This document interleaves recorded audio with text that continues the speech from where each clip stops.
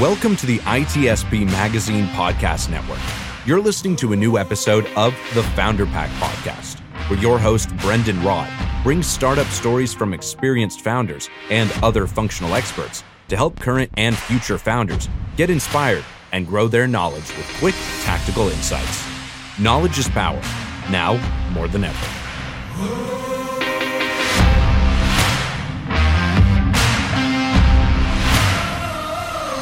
Hey Cody, welcome to the show. Thank you for having me. Yeah, thank you. How is your week going so far? More exciting than I want it to be. Oh, you just opened up a can of worms? Are you going to share a little bit about what's behind that? I think you and every entrepreneur listening knows that we can't guess what's going to happen in our week.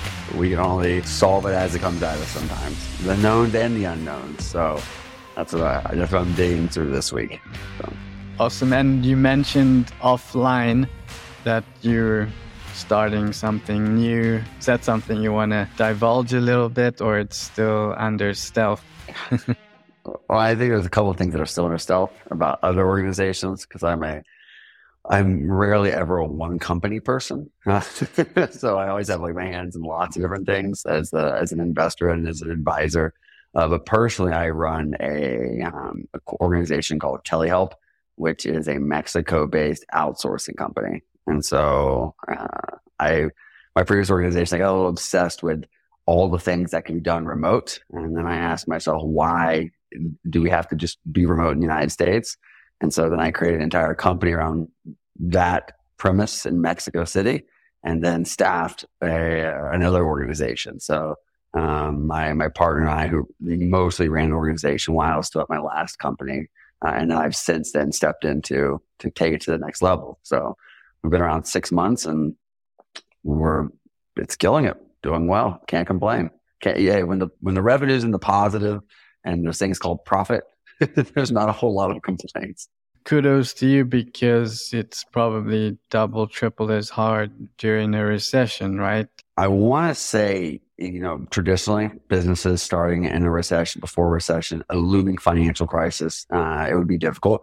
But outsourcing organizations do well during times of constraining economy. So everyone's thinking about how to rub two pennies together to get a dollar.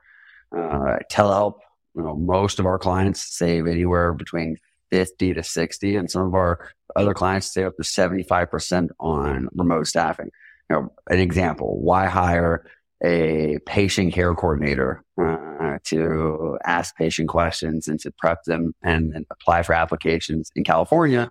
We're going to pay them $4,000 a month, where you can have someone who has a nursing background or some type of intense medical education and experience in Mexico for $1,500 a month. So, if you're running a remote organization, which a lot of people are, I'm a huge supporter of remote organizations. I don't like brick buildings if I can avoid it. And so, leveraging the remote world and its adaptation, it's kind of how Telehelp has gone from one contract to now 26 in a course of 9 months. Yeah, it's interesting because new technologies bring about new problems and therefore solutions to be solved.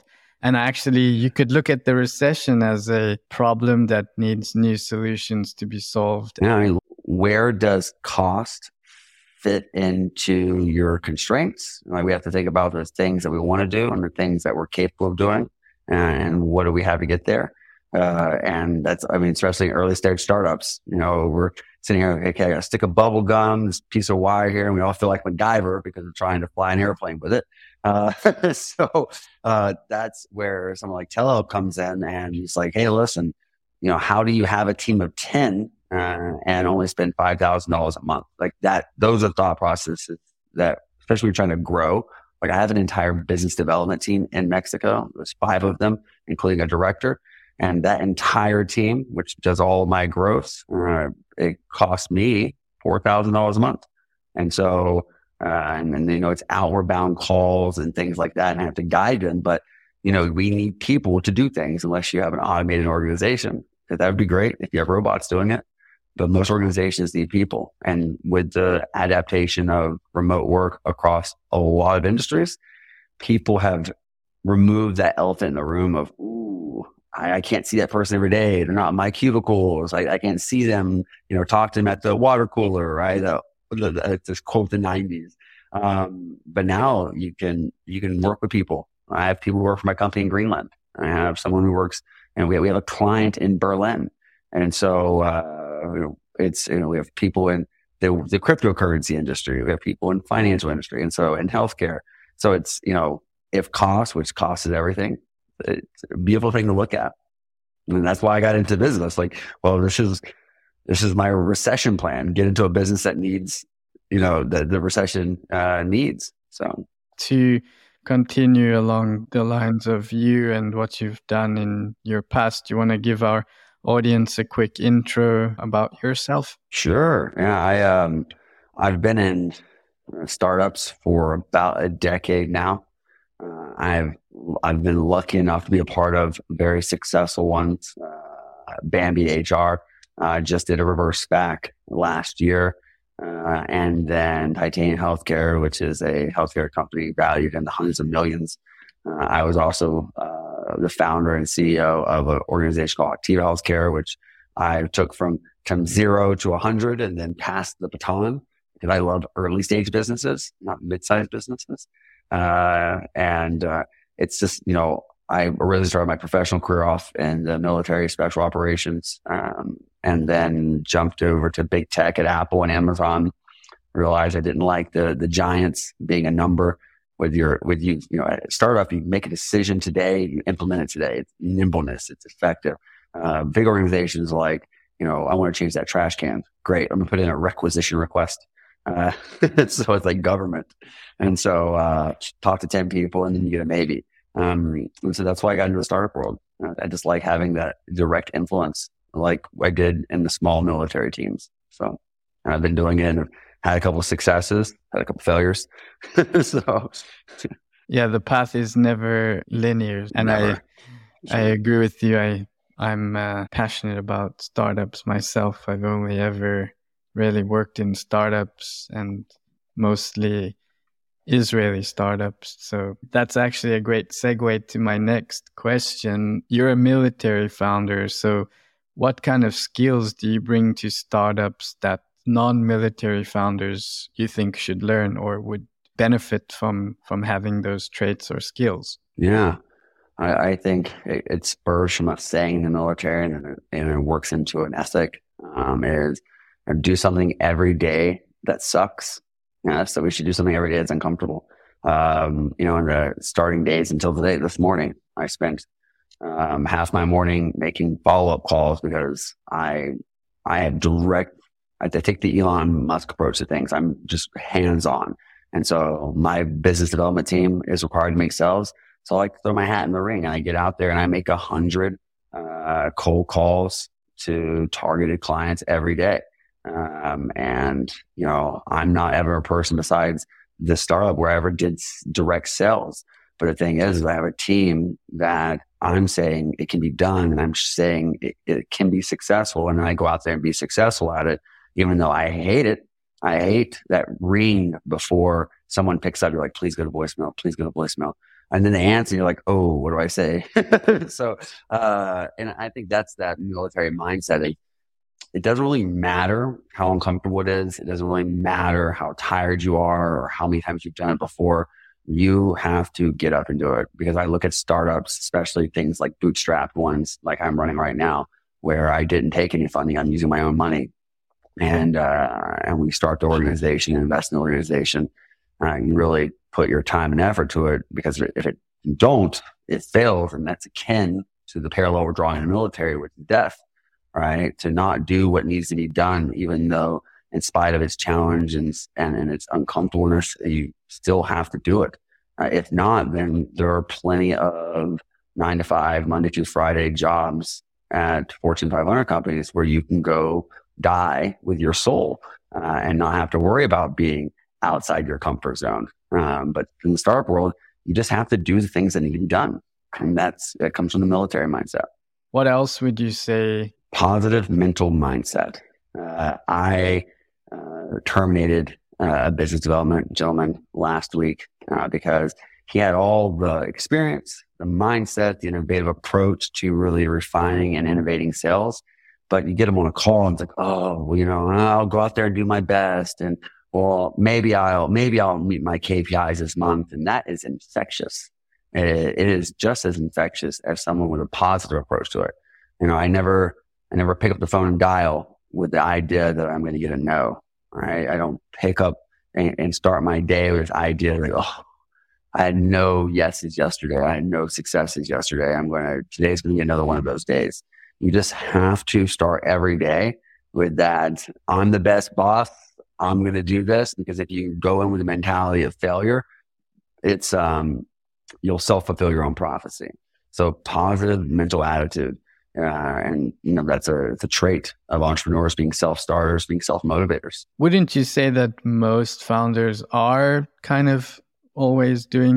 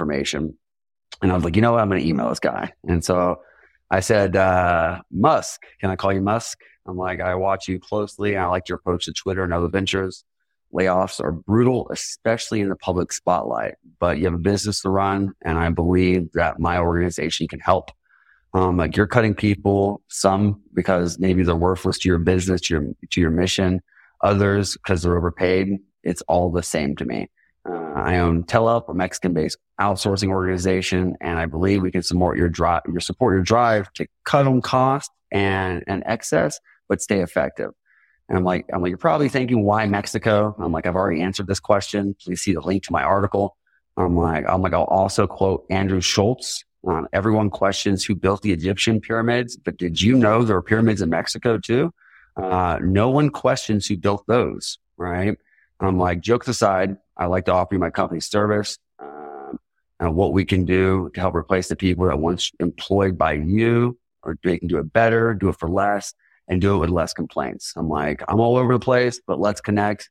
There's my cell phone number. I'm like, stay frosty. So I was like, you know what? I was in a joking, funny email. So he opened it, by the way. Or it was his secretary. Someone, they opened it, they clicked on the link. So that I embedded. So I'll take that as an engaging response.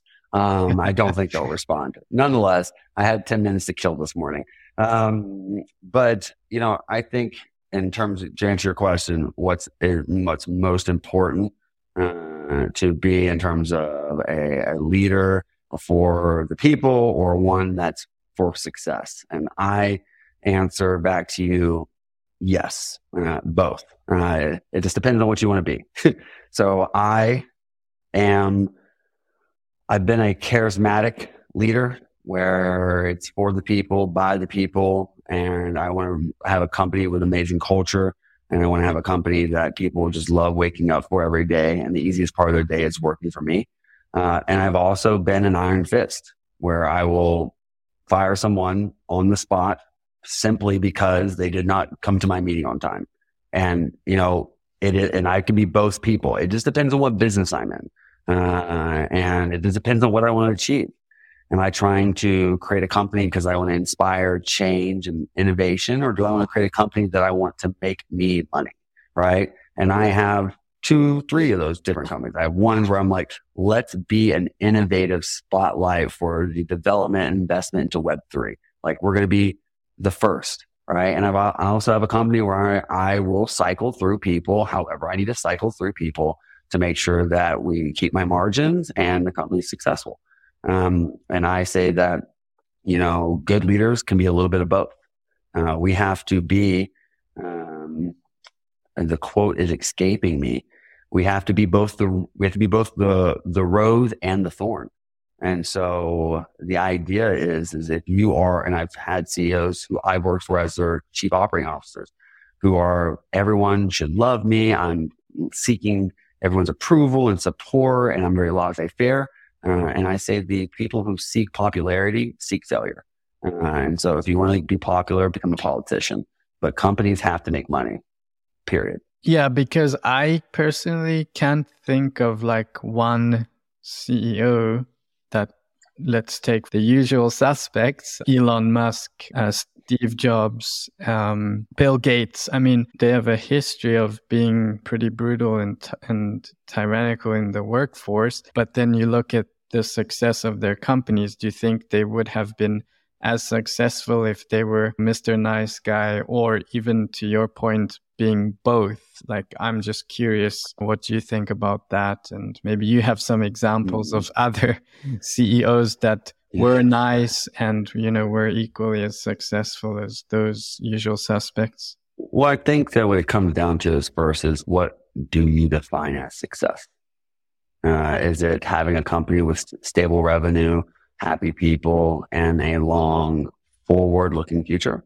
Is it a company that you want to make worth a lot of money and sell? Is it a company that you want to just produce cash? And so I guess it comes down to that. Or it could be even changing the world, going to Mars. Or changing.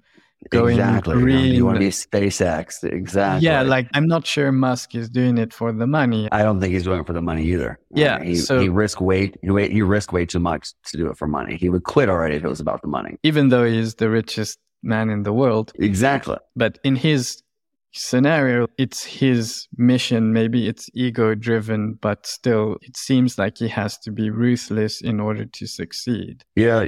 I like to say all the time that I hide my fangs with a smile. And I've both made ruthless decisions that have stuck with me that I would have made again. And I've also made kind decisions that I wish I would have been ruthless. Right. And I think of a CEO, my uncle, for example, brilliant businessman, very successful. He is someone I'd never do business with. He's just too ruthless. I know I've seen him do business, and he's even offered to invest in my businesses. And I just do not want to be in a money relationship with that man, because too ruthless. The previous company I was working, previous startup I started, the board really pressed me to go for a higher revenue approach and less about, the impact that I was trying to make with healthcare, which was giving people access to support regardless of where they were in the system, whether they were someone with great healthcare benefits or no healthcare benefits. And ultimately it created a lot of friction in our board because I wanted to go one direction and people really wanted the money. And it just wasn't about the money for me, which ultimately led to me wanting to leave and them wanting me to leave because they wanted to get XXX on the dollar so that they could cash out investors, where I wanted to change the way people saw healthcare. And so I think it really comes down to the type of business, type of organization, but you have to find out what you want to achieve. If you are in a business where you want to make a lot of money, you will have to find a way to be ruthless because kindness will only get you failure. You look at Mark, Jeff, Elon, all these folks, they're these, what we call these entrepreneur superstars. They've all made some very ruthless decisions and they have a lot of knives in a lot of people's backs. And so it just depends on what you want to be and how well you want to sleep at night. Let's chat a little bit about your startup experience. You led customer service and human resource teams from early stage startups to industry leading tech giants. What lessons learned can you share with founders, looking back on how you achieved your success? I think every founder is like a fingerprint. But if I had to share the one thing that I think is going to and has led and will continue to lead to my ability to succeed is finding out your work ethic. You have what I refer to as the Jeff Bezos approach and you have the Elon Musk approach. Jeff Bezos is the person who creates space in his life, time for things that he wants to do, sleeps 8 hours a day and believes that, and thus doing so creates an environment that he can be more creative and more successful and more driven. All right. I'm a Jeff Bezos. I like my space. I like my kids and I want to do things that aren't work. And I haven't always been that way. I was once before the Elon Musk approach where it's 19 hours a day, 7 days a week, never stop. Right. And depending on where you find me and what part of the career I am, I jump back and forth, and the line between those two approaches gets very blurry because if I need to work nonstop, I will work nonstop to achieve something. Failure isn't an option, right? But I do, when able, is create the environment. So you need to figure out which one you are because a lot of entrepreneurs burn out. And I think a lot of it is because they think that they have to go. And then they realize they can't find solutions because their brain's tired.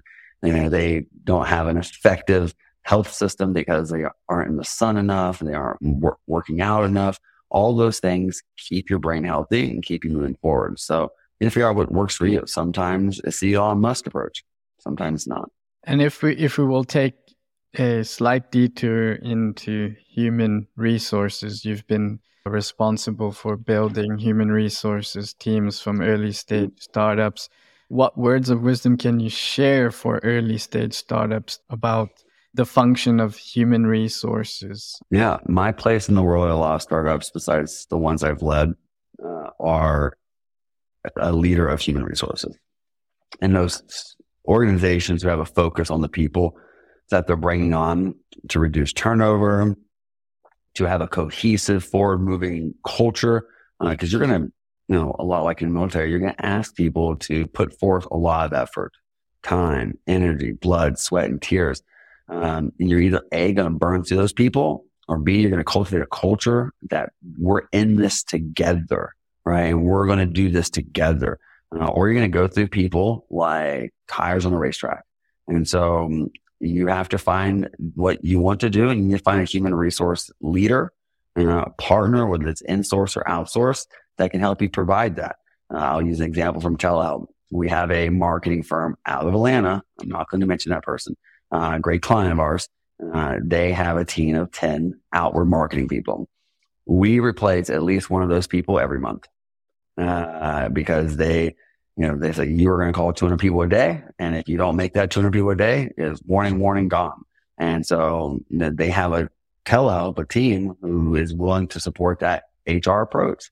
So if you are an HR, if you are a startup and you're looking at a team that's growing, you need to figure out, do you want to waste a lot of money going through a burnout of people and having a high turnover, or do you want to invest in your people? You're going to spend money nonetheless. So if you invest in your people and you make them feel like they're a part of something, you give them equity in the game, you're going to have someone who's going to be fiercely loyal to you. If you don't do things like that, you're going to burn through people. Either way, you need a strong HR person to do so. Either so be that person or find the person to become one of your leaders on your team. So what do you say to founders that don't have the resources or the budget yet to start with an HR director or executive level? How should they go about building the culture with all the things they already have on their plate? I mean, I want to throw my consultant hat on here for a second and say, give me a call. But you can also get a consultant. You can outsource your HR through an organization like Bambi HR, where you'll have an HR manager who will help you put your policies together, help you with your manuals and things like that. What you need to do, startups get sued so frequently. So, knock on wood, I've not been sued. I've been a part of organizations who've been sued, but it wasn't my doing. The thing is you will need someone because you're going to pay for it nonetheless. If you can't afford it right now, you're later on going to end up having to pay a cost if you can't afford it then either. So I would invest. I think that Bambi does like $99 a month for an HR person on the lowest plan. And it gives you the ability to chat with someone to ask questions. I definitely recommend it. And whether it's applying for things like SHRM, like Senior Human Resource Management, they're an organization that lets you use policies as templates and things like that. You need to have these things in place because today's world, people are not as loyal to the people they work for, the companies they work for, they used to be. And so it's easy for them to leave and file a lawsuit. And it doesn't have to be based in facts or evidence for them to cause you a headache. You still have to retain a lawyer. You still have to deal with it. And that in itself, that negative energy and money you're going to pay for it anyways. So I'd say that it's something you can't afford not to do. Unless you're in a small, a couple person shop where, you're all co-founders together and you're all sharing in the equity. Because people who have equity on things, they're not going to sue the company that they have equity in because that goes against their value. But I definitely would say it's something that they can't afford not to do. And if you're on a growth trajectory, especially. What about the soft skills and the cultural piece of having HR at an early stage or not having HR at an early stage? When is the best time to start thinking about building this or outsourcing it? Yeah, when you see yourself growing, I think that organizations that you can't go wrong, blanket statement, can't go wrong having HR at any level. It's advised, right? However, I would look at your organization and its size, that 8 to 10 person, you're going to need someone who's going to come on and start, whether it's part-time advising, consulting, especially for small organizations. Consulting is a good way to do it. Because you're going to want to start kind of inching the ship in the right direction. Having someone advise you, whether you meet them once a week, once every other week, on policy or on approach, trying to, having a difficult conversation with someone, you need someone to advise you on how to approach it, right? Those are things that you need because once again, not all leaders have their soft skills. I can be the person who's like hammered fist, but I can also be a person who's like, tell me how that makes you feel. Why do you feel that way? I can be that person. Not everybody can be that person. So you need that approach. And like I said, you can get two types of HR people. You can get the ones who I want to build a great culture and grow, which is expensive. Having a great culture, loving your people, showing them appreciation costs money. But also, so does burnout. You can have someone who just helps you cycle through and get to the direction you want to go. And startups, I would say this, there are very few startups out there that their path to success isn't paved in former employees. It is what it is. You're going to burn through people. It happens. Even the best people will leave you sometimes. And what is your process for building culture from an early stage within companies? Do you sort of hand down the 10 commandments and then evolve those with your employees? I'm curious to know how you go about building your core values and your culture as a founder. Well, and also depend on the approach, because if you're going for a ruthless mindset and you want people to do what they want and operate in fear and perform in fear, you have to show them that you're willing to chop people on the block. Show hey, listen, you don't do this by Monday, you're fired. And then on Monday comes, I send everybody a message and say, so and so and so and so isn't here anymore because of X, Y, and Z. Don't be that person. Next. If that's the way you want to go, that's the way to set that culture. On the other tone, in terms of the culture I care more about is the one that's less ruthless, is the ability to let people know you care. One of my favorite approaches is being transparent. When you're hitting headwinds that you didn't expect, you're taking the time to speak to your leaders so that they understand what's going on. You're expressing to them what you're doing to move it forward. You're also, when you make mistakes, I'm the first person to admit a mistake to anybody on my team, regardless of what the culture is, because I want them to know I am human. I'm not above, people go, oh, Cody, CEO, person, does everything, has all the answers. I'm the first person who throws out the door, and we're on meetings, and I say, here's what we're doing. Like when I started Octiva, I sat everyone in a conference room, the first 8 employees, and I said, great. So how are we going to do this? That's what do you mean? I'm like, how are we going to do this? And they're like, oh, I thought you hired us to do this job. I'm like, no, I hired you to tell me how to do this job. Right. And so here's what's going to happen. We're going to build all these processes, protocols, and procedures. And if it doesn't work, it's not me, it's us. And so you're not going to point to code. Well, we did this, man, and we failed because we went your direction. No, we did our direction. We fell together. And I like to build that buy-in from the very beginning, because if you're a bark orders leader where this, guess what? One finger pointing is 4 fingers right back at you. Right. And that's the thing, is the whole point of it is getting the buy-in and making them feel like they're a part of something, and that you aren't above them, that you're standing right beside them. We have a saying in the military, never above you, never below you, always beside you. They need to feel like you're in this with them, and that you're not just some person on an ivory tower trying to cash them in so you can get millions. So it's really about leading and showing versus having it documented somewhere and have it on your website and have HR read it out all the time. Yeah, you don't have to read you don't have to read the commandments. You need to have the commandments though. Hey, listen, I think more, I say more is less, but I'm more of a vague policy approach person. I don't think you need a 100-page handbook. You need something that is just clearly stated, and can be interpreted, the way it needs to be interpreted. And so, you put things in the policy. It's good to have them, but if you put them in paperwork and you don't follow them, you're also asking to get sued. If you have a policy that you break, you're giving them ways to get your own self in trouble because you have rules that you don't follow. Is there anything else you would like to add as we wrap up the conversation here today? Anything else that you would like to touch on that we didn't cover? Well, I think that at the end of the day, I'm just passionate about people going out there and doing, at the risk of, I said this the other day, people will never understand what it's like to be an entrepreneur. If you're not one, putting yourself on a stage in front of friends, colleagues, people that you don't know, people you do know, at the risk of failure, people are going to watch you fall. I admire that. And I think that, my information, you can reach out to me directly at info@telehelp, telehelp.work. If I can be any help, follow me on LinkedIn. I love mentoring people, and I understand that it can be expensive starting companies. And if telehelp can help you provide the people to get the job done, a third of all of our companies have less than 10 people in our startups. And I love startups.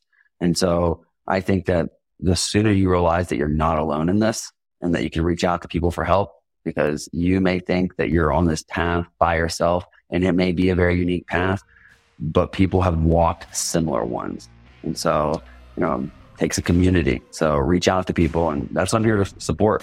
And I think that's what this podcast is all about, is giving people an outlet to understanding that, hey, I'm not alone. Someone else has faced this. And if I or my company can be of support to that, I'll do so in the best way possible. Thank you so much for sharing all your experiences with us. It was a pleasure having you on the show, and I would love to invite you back again, because we didn't get to talk about all your customer success experience as well, which I think is very interesting for founders too. So maybe we'll get you back on another episode in the near future. Of course. But thank you again, everyone, for tuning into today's episode of the Founder Pack. And thank you, Cody, so much for taking the time to chat with me today. Thank you for having me again. Thank you. Awesome. We hope you enjoyed this episode of the Founder Pack podcast with Brendon Rod, part of the ITSP Magazine Podcast Network. If you learned something new and this podcast made you think, then share the channel and itspmagazine.com with your friends, family, and colleagues. If you represent a company and wish to associate your brand with our conversations, sponsor one or more of our podcast channels. We hope you will come back for more stories and follow us on our journey.